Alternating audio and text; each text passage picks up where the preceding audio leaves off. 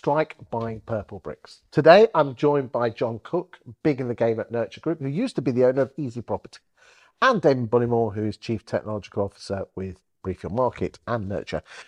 Jon, what's your thoughts on strike buying Purplebricks for £1?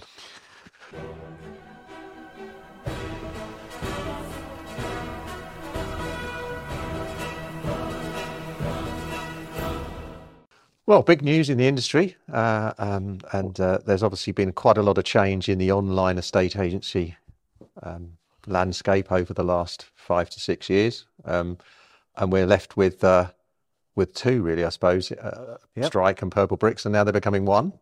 I think Strike is a well-run business by Sam. They've actually got quite a good understanding of how to maximise opportunities using data in terms of extra revenue, because that's how they make their revenue. I mean, it should have been free, shouldn't it? Because the state, Strike is free. Well, possibly. I mean, they've built a business off the back of, and it'll no doubt get commented on by other people in the industry, but they built a business off the back of monetising the opportunity outside of just the estate agency fee, which I think is interesting, and maybe we as sort of traditional estate agents, if we like to see ourselves, can learn from that in some ways. But I think if you put the ability of Strike's financial services business against the brand of Purplebricks and the reach of that brand, then potentially they could have quite an interesting business. Do you think the online market could come again? We had, I mean, let's be honest, you lot bought many years ago Easy Property. A lot of big regional firms were planning online offerings under a separate brand. Why do you think the online market didn't take off? I mean, we're filming this in the third week of May. There's an article in the property industry today, where Paul Smith, boss man of Spicer Heart, says it was never going to take off. Do you think it could have taken off if things would have been differently?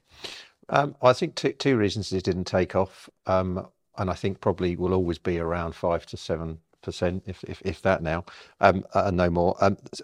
One, you're dealing with the customer's biggest asset in most cases, and it's a reasonably and if it's a lettings transaction, it's a reasonably compliant process, and people just don't necessarily want to do it themselves when it's something you don't do every day of your life. If you go on to Deliveroo and book a takeaway every day of your life, well, that's fairly easy. But when you move home very rarely, and you transact a lettings transaction very rarely, you tend to want more human interaction.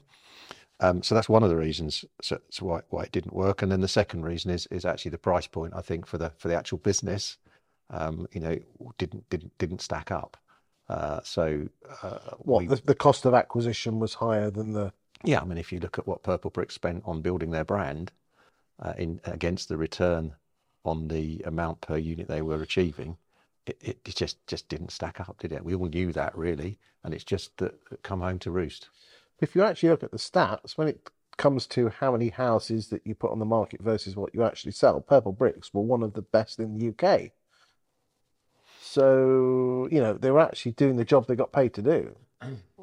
I'm not so sure the stats played that out, but certainly, as we all know as estate agents, you've got to get it to sell it. So if you're able to list a property and you list it at a correct and sensible price, you give the right advice to the customer, then the likelihood is you will sell it. So if you've got a machine that's built around spending a hell of a lot of money to attract customer eyeballs onto a platform, and then they're able to transact, then the likelihood is, if they're pricing the property sensibly, they will sell the home. The problem is that the economics don't stack up in continuing to spend that amount of money to get the eyeballs onto the platform. That's another reason why it didn't work. And there is actually a third reason as well, and that's really what evolved Nurtur Group in a way, is estate agents have embraced technology. So that what you would call, don't like the word, traditional estate agents have embraced technology in that 5 to 6 year period. And a lot of them now are doing things with technology better than Purplebricks were, possibly are. And the next stage of agents, I think, understanding what opportunities are there is how they use their data and make sure they monetize and attract customers from using their data. Because Purplebricks, when it launched in 2014, was quite cutting edge technology, wasn't it, Damon? Yeah, definitely. It was cutting edge technology, but I think that's the bit that Jon was talking about, is traditional, and again, I agree with John, I don't like the word traditional because they're professional estate agents. And we're talking about lots of the technology that Purplebricks just managed to beat them at the post. I think professional estate agents now have really caught up with that tech, and I know there's another video talking about the ecosystem where we're helping with regards to that. I just wanted to make one comment on why I personally don't think the market share of online will grow, and that's because cost of houses are going up, and actually people staying inside their houses is getting longer and longer. So, whereas it used to be on average every 7 years people move, it's more like every 15 years. And therefore, when you're doing something once every 15 years, you want a professional that's going to guide you through it and consult you. And there's no one better than the high street agent, as far as I'm concerned. Any final thoughts, John? No, I'd agree with Damon. As I say, the merger will be interesting to see how it plays out. But it's got the potential to be an interesting business, I think. I think there's a place for all businesses in the estate agency. So thank you for your time and thank you for your insight today, gentlemen. Thanks, Chris. Thank you.